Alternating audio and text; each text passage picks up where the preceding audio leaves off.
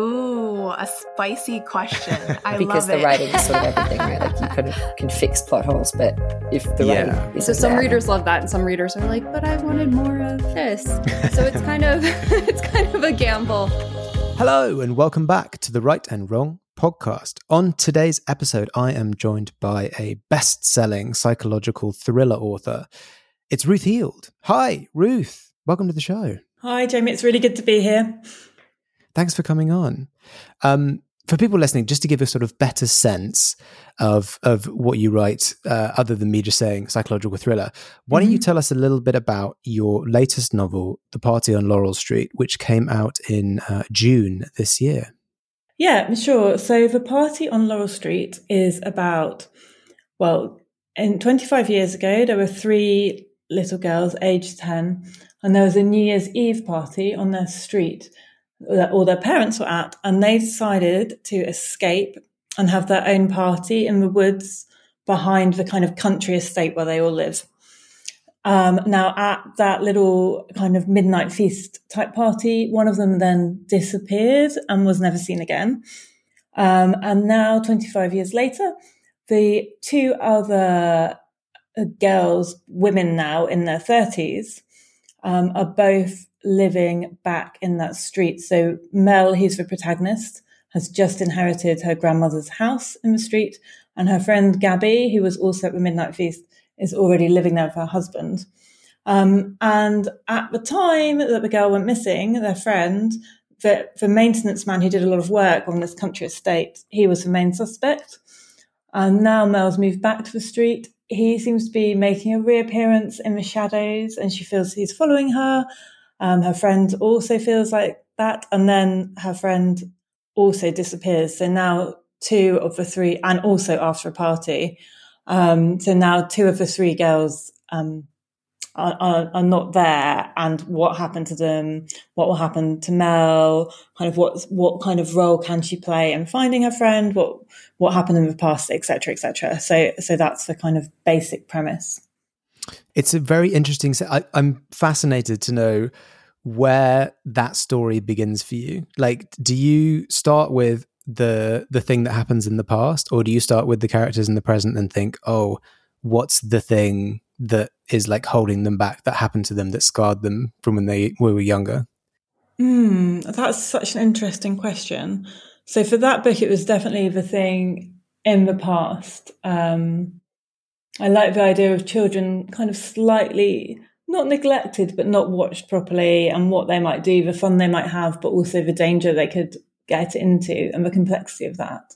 So that one certainly started in the past with a kind of image of the woods. And then I think as I kind of move forward in my career and have written more and more books, I'm trying to match different ideas that I have. So for the setting for that, of a kind of, it's a country estate, so there's a former big house and then cottages that would work as cottages around it on the lane street. So I wanted to use that kind of quite evocative setting in the middle of nowhere, a close-knit community, trying to match kind of different things that I want to do, I think. So the setting came quite early on as well. And then it was actually quite a hard book to write. I think the present day aspect of it proved quite difficult. I'm not quite sure why. Sometimes books come out really, really simply and easily, and sometimes they don't. And it's hard to know the difference, really. But thinking about my other books, so The Nanny, that's about a baby who goes missing this time in Thailand, and the nanny looking after the baby is accused. And I think that definitely the nub again was that past story and not so much the present day story. So I think I'm trying to think about my other books.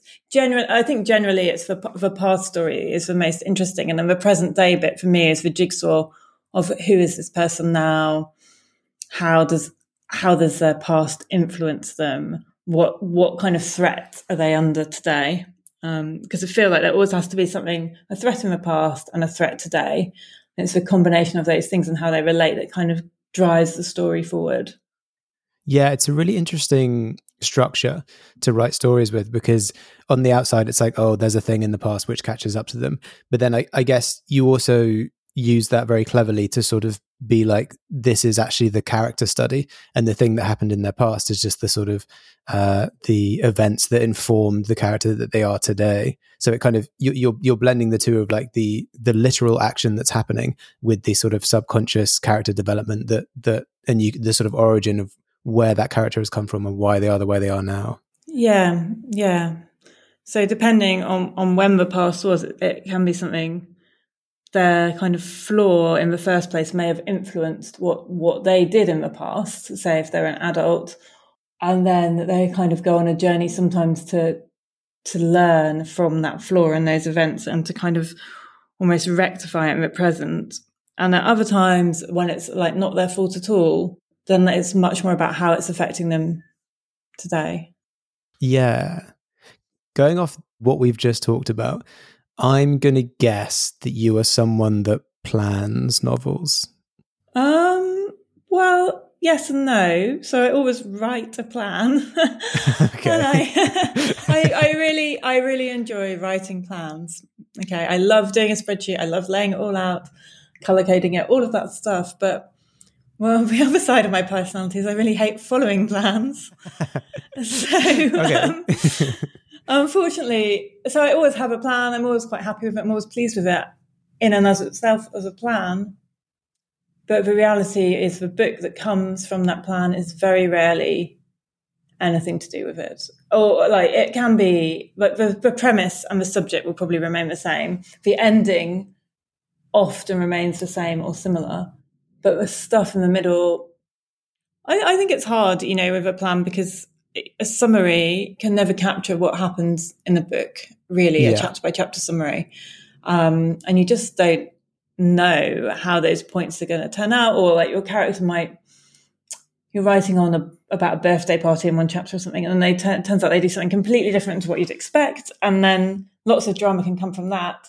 And if you go back to your plan and the next scene might be something quite, you haven't really thought about it, sounds a bit dull. Like it easily goes off track, I think, from a plan quite early on. And you really have to, well, in my experience of the way my mind works, I really have to let it go off track. Because if I'm trying to force it back onto the track that I've planned, then it comes out quite stale. I think the writing is much harder to work like that for me. Writers that I've spoken to or that I know who go for a more like pantser, like make it up as you go approach, that's the issue that they always have the planning, is that they're like, it doesn't feel organic. Like they can't make it work with a plan and keep it the way that they want to write it. I'm wondering so you have your plan and then you start writing it. Presumably you do stick, as you start, you are on the plan and then eventually you'll go off the rails. When you do veer away from the planned route, do you literally does the plan just sort of, it's like you just chuck it out the window at that point, or is it always there as like a reference, and like even though you're sort of very far off it at that point, are you still sort of vaguely referring to it to see if maybe you can bring this back on track? Well, funnily enough, I'm writing my book 9, my 9th psychological... Oh, no, book 8. Sorry, I'm getting confused. Book 8 of my psychological thrillers at the moment. And I wrote a plan and I was happy with it, more or less. And then I started writing. I'm not writing in order. I'm just writing the scenes that come to me. Oh, okay. And I've decided I'm not going to look again at that original plan until the end. Okay. And then see if there's anything from a plan that I want to put in. Because often, so 1-page synopsis, it has so little detail in, it will just have the key twists and the kind of key points. But I don't think you can really write a book of that. It's quite hard. I mean, you can try and write to the midpoint, you can try and write to the twist. But actually, as you're going through, you think of better twists, you think of better midpoints. Your midpoint ends up being like 3 chapters in instead of in the middle, because actually, if you've only thought about those points, you haven't got anything else to put in. Yeah. So I don't think it's too tricky to go at the end and look at the synopsis and see if there's a few more things that I need to plug into the story to make it just a few like little extra twists that might not be the main twists anymore. In fact, I've no idea how much this has gone off the rails. It may not have done, but the point is, when I start to look at those plans, it's often confusing because you're trying to then shoehorn in plot points that works in a kind of 200-word synopsis, but actually your characters they've got slightly different personalities, behaving slightly differently, more interesting things have happened. Yeah. That it's kind of like you're then almost putting together two separate stories and forcing them together. And I don't think that works particularly well, because over the years I've tried to do that kind of thing. And it just makes life harder, and you end up deleting so much. So this time I'm not looking too closely at it, but when it comes to the end and when I have to submit that, I'll just double check to see if there's anything I can kind of put in from it. I think the point for me is that with my editor, the exciting points and the premise that we talk about and we get excited about and chat about, those are the points that still have to be there. When I then go away and write the synopsis, I'm kind of trying to perform to a structure. And not every point in that synopsis is the point that excited me and my editor. Sometimes those points are just to fill the synopsis and make it a sensible structure that will kind of keep the reader reading. So I feel like as long as I've still got the points that excited us in the first place, it's okay to deviate. That's my personal view. I don't know, really. But I don't know. I'd be interested to hear my editor's view, actually. She may feel entirely differently. But I think you just have to keep the excitement and the passion and the reason you both decided that was the right plot more than the detail of how that plot is executed. Okay. That's really interesting. Yeah, sort of a hybridization of you like to make a plan, but you're very happy to go off the plan and sort of make it up. I've not heard, people probably do that approach. Maybe they haven't told me, but I've not heard anyone explicitly explain it like that. It's an interesting process to do. And it's not like the plan is valueless, because I'm not saying I'm making a plan just for the sake of making a plan. I get a lot of value in making that plan because it makes me think of lots of alternative plot points. And sometimes I'll write one version and actually I want to change something, and I'll realise subconsciously I then go back to something in the original plan, but I had to kind of go through that process to realise that point worked rather than something else, or one of the other threads will have changed and it will make more sense. So I guess it's like a jigsaw puzzle, but with like lots of different pieces that sometimes fit. But when you change, like you're changing the jigsaw all the time. It's not the same picture. Like you're starting and you're trying to make one picture and then you change it into a slightly different picture. And then the picture at the end is a combination of the plan and the first draft, but it's neither. If that makes any sense. If anyone followed that, you understand how Ruth's process works. Yeah. So it's not entirely logical, perhaps, but it works. So you've obviously honed this in over many books and lots of writing so that like you get it and this is what you figured out, the thing that works for you, which is great. Yeah, I think so. Yeah. And as you mentioned, you are working on your it was eighth book. Yeah. Eighth psychological thriller. It's my 9th book. Yes. But yeah. Okay. Yeah. And all of your thrillers, they are standalone stories, right? Yes, you haven't done any sequels. Yeah. Would you ever do sequels? I find it quite hard in this genre to do a sequel. Yeah, I guess that's true. Because the way my books, because they're so often about past secrets, then they're kind of used up in the first one. I think, I know some people have successfully done really good sequels. I think for me, the way to do it would be to follow a character, like just one character into a sequel rather than the whole cast, if you see what I mean, because you need to have a new cast to make mistakes, to develop all of that kind of thing. So I think it is possible. I don't think any of my books as they stand would suit a sequel. No, that makes sense. I wouldn't rule it out in the future, but at the moment I haven't designed them in that way that would suit, really. Do you think of your books as all existing in the same like universe? Yeah. I mean, my books are present day, kind of usually West London. So yeah, they're definitely in the same similar settings and similar universe. Yeah. Do you ever? I actually spoke to Mark Edwards recently. He's also psychological thriller author. Yes. And he, same as you, like all his books are standalones, but he loves to do like he'll have like a character, or like one of the stories that he wrote about is being made into a Netflix movie in the universe. Wow. And like, he does all these just really small kind of Easter egg crossover things. Oh, Do you ever do anything like that? I do not, no. But I could But do. now I What do you will. mean? Well, you mean like putting a character from one book into another book? Yeah, but not as like, I don't, it's never But as like a main... at the hairdresser or something, like something kind of Exactly, really innocuous. Yeah. I think he said, one of his books, the plot of that book was being made into like a true crime doc on Netflix. And in one of his other books, one of the characters was watching the true crime doc of the story that he told in the other book. Oh, I love that. Yeah, that's good. Just fun stuff like that. And I'd love to ask you something I asked him actually, because I always think it's so interesting with authors who have written several books at this point. You know, you've almost published 10 books at this point, which is a hell of a lot. How do you tackle and this is especially difficult because as you say, they're all standalones. So every new book you write has a new set of characters and it's a new story. How do you tackle the challenge of making sure that it's like fresh and new and you're not retreading the same kind of things that you did in previous novels? I think it is a real challenge, actually, especially in this genre where I think it's getting tighter and tighter and the requirements are getting more specific. Certainly over the years that I've been with Bookouture, that they certainly have more of an idea of what they want. That's more prescriptive. And there are only so many stories within that, I think. So it gets harder, and it gets harder to think of original twists.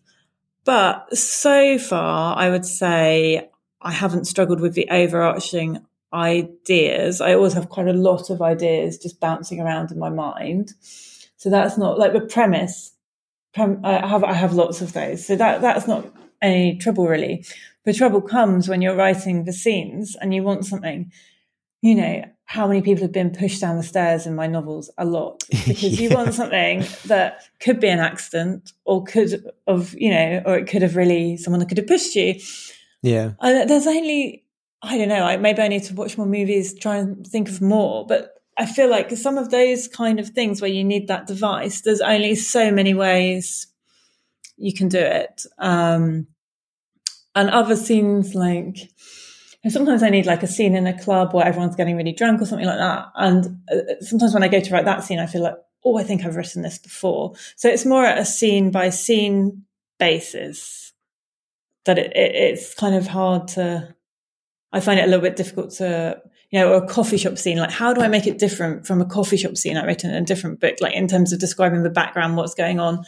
Yeah. So that level I find hard personally. I'd love to speak to people who've written like 30 books or something like that and work out how do they do it? How do they make those scenes different in future books? Because you kind of remember, I think, subconsciously, even though I haven't read those books for a long, long time, my other books, I remember subconsciously, and I feel like maybe I'm not writing this as fresh. Maybe I'm almost rewriting the scene that I had in the previous book.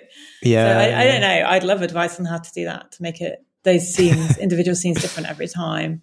And then, of course, the other thing is character. I think psychological thrillers require a certain type of character as well, because you have to have someone who's made a mistake, usually, or some kind of mistake is helpful. They've got to be a bit flawed. Often, for all the plot twists to happen, they've got to be a bit gullible. So you know, and how many variations on that can you have? Yeah. So I think it is difficult. I try to make my characters reasonably different from each other, but usually they're women in their kind of 30s, and usually with kids. Because I mean, to be honest, I've thought a lot and have started books writing them about women without kids, but kids are such a good device. Okay. Because, you know, there can always be a threat to the kid. Uh-huh. You know, if you need another plot point, you can put a threat to the kid. So yeah, I do really want to write more about women who don't have kids. living a single lifestyle. But at the moment, I found that I've started books like that, and then I've kind of cheated a bit and added in a kid later on to add in. It's just another layer of tension because there's a threat to the person, obviously the protagonist. But, if you add a kid, and also because animals, like the number one rule is you can never hurt an animal. People don't even like animals being threatened to be hurt. So you can't really add an animal and threaten them, but you can threaten a kid and people don't complain. So yeah. So it's quite interesting, the kind of boundaries you end up operating within, I think, because they're kind of genre rules. And obviously you don't have to obey every rule. It doesn't work like that. But I think you want to obey most of them if you can. Yeah, I think it's interesting now that you've mentioned adding children adds this, because obviously, there's the threat of the children being in danger, which is, and then your MC will, it's drop everything because the children are the most important. But there's also an interesting thing with children where the adult characters often don't want to tell them what's happening because they don't want to put that on them. So you get a sort of freebie of why you can have miscommunication, because it's like, because they're young children and you don't want to tell them about, the bad person or the killer or whatever. Yeah. That's why it just adds a few more layers, really. Yeah. That's so interesting. I wonder if we can change topic a little bit here, move on to a bit of more sort of industry publishing stuff. You are with Bookouture, as you mentioned. Yeah. Very interesting imprint, because I feel like they're part of a sort of evolution of changing a little bit how publishing works. Have you always been with Bookouture throughout your whole publishing career? Okay, so how did you first find them? How did that kind of partnership come about? Well, it was a bit of a coincidence in a strange sort of a way. So I went to the York Festival of Writing, I think it was in 2017, and I'd signed up. You got these 2 talks with like an agent or publisher as part of your 10-minute kind of pitch sessions as part of your ticket price. And one of them was with a lady called Catherine Torsig, I think that's how you pronounce the name. And she, at the time I signed up, she was with a different publisher, but by the time I saw her, she'd moved to Bookouture. And so I realised she'd moved to Bookouture before I went, and did a bit of research, and I just got really super excited actually by what Bookouture was and what it stood for and how it was different. So I'd self-published one novel before, and I'd kind of struggled with the marketing really, and hadn't got very excited by the marketing. And it felt to me that Bookouture just had this great combination of the kind of skills and mindset of self-publishing, and also the traditional publishing element as well, like all the editing they do. And it just seemed like a perfect fit for me. And then luckily, I was really lucky because she liked the pitch that I gave for my book. Her list was full, so she gave it to another one of her editors who also liked it. And then I got signed. So it was a bit of a coincidence because I hadn't heard of Bookouture until I happened to be meeting her and then looked them up. And I really did feel like I'd felt when I self-published that there was a gap in the market for that kind of publisher who can do the marketing for you and is much quicker and prioritizes digital and has these advantages on traditional publishers in that space. So that's how it happened. I hear only good things about Bookouture. All of the authors I've had on talking about Bookouture say how supportive they are and all of this stuff like that. Yeah. Do you have a literary agent? No, I don't actually. So at the time I had the offer from Bookouture, I also had 2 offers of representation from agents who were really good agents. I really enjoyed talking to them, liked them. They both shared my vision, and it was really exciting talking to them. But I was also so excited by Bookouture, and I felt at the time, and probably to some extent still do now, that there's not as much they can add in that relationship with Bookouture as they could with it. Like there's loads. They would be absolutely incredible and invaluable with a traditional publisher. There was no doubt about that. But I think in that relationship, and bear in mind, I already had the offer, I felt I was happy to go it alone. I think I wanted that direct relationship with the editor. I didn't really want a third person necessarily involved. And to be honest,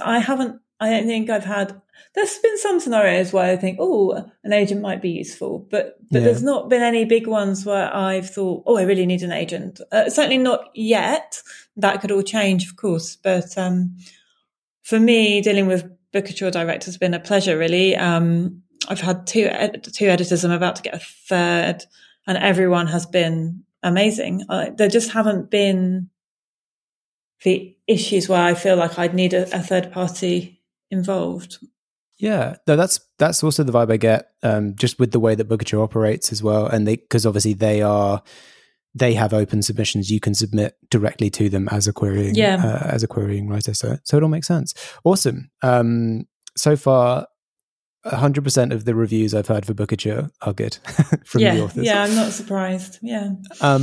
And as we move towards the end of the episode, I do just want to ask, as someone who has been doing this for a while, who has many books out, what advice do you give to authors and the like when people ask you, "Oh, I'm trying to get into publishing. I've written some stuff.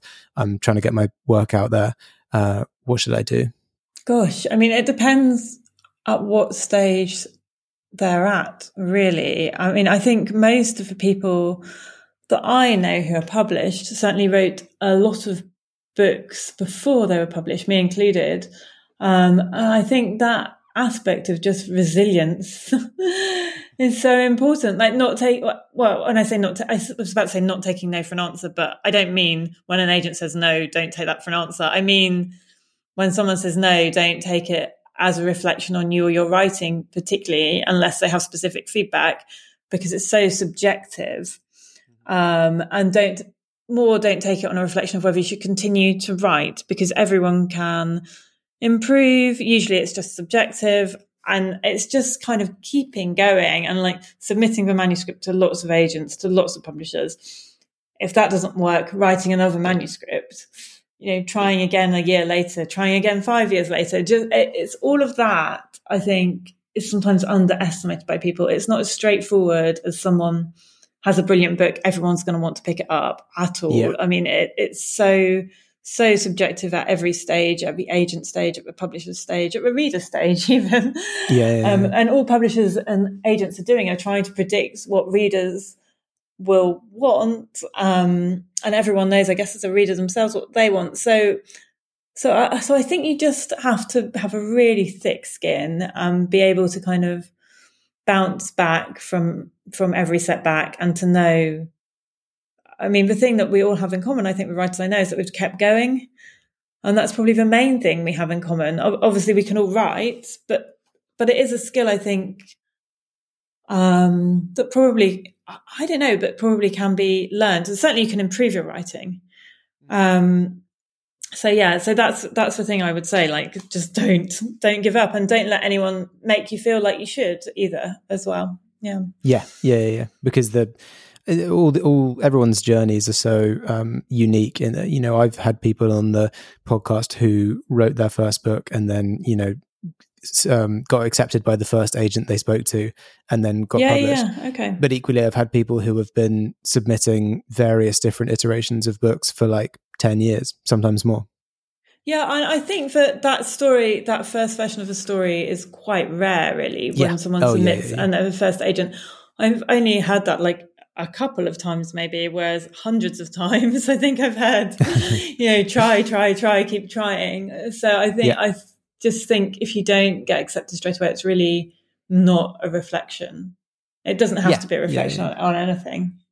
And there's plenty of very successful, very famous authors around today who talked about, they got their manuscripts got rejected 50 times before anyone accepted them. So you never know this needs. You've got to persevere. That's great. Great advice all around. And that brings us to the final question of the episode, which as always is, Ruth, if you were stranded on a desert island with a single book, which book would you take with you? Okay, so I've been thinking about this, and I think It would be Life After Life by Kate Atkinson. I don't know if you've read that, but it's basically about a woman, Ursula, and she kind of keeps living for a little bit and then is reborn as a baby again. And it sounds bizarre, but it's kind of about, it's so interesting because each time it's about the kind of small things that alter your path that you don't realize. So, and often in the iterations, it feels like she's learnt something. And so she makes a slightly different decision, and the life continues in a different way. And then in other iterations, it's something completely by chance has happened. Like someone's come back from London and then given the family smallpox or something like that, I think is one of the iterations.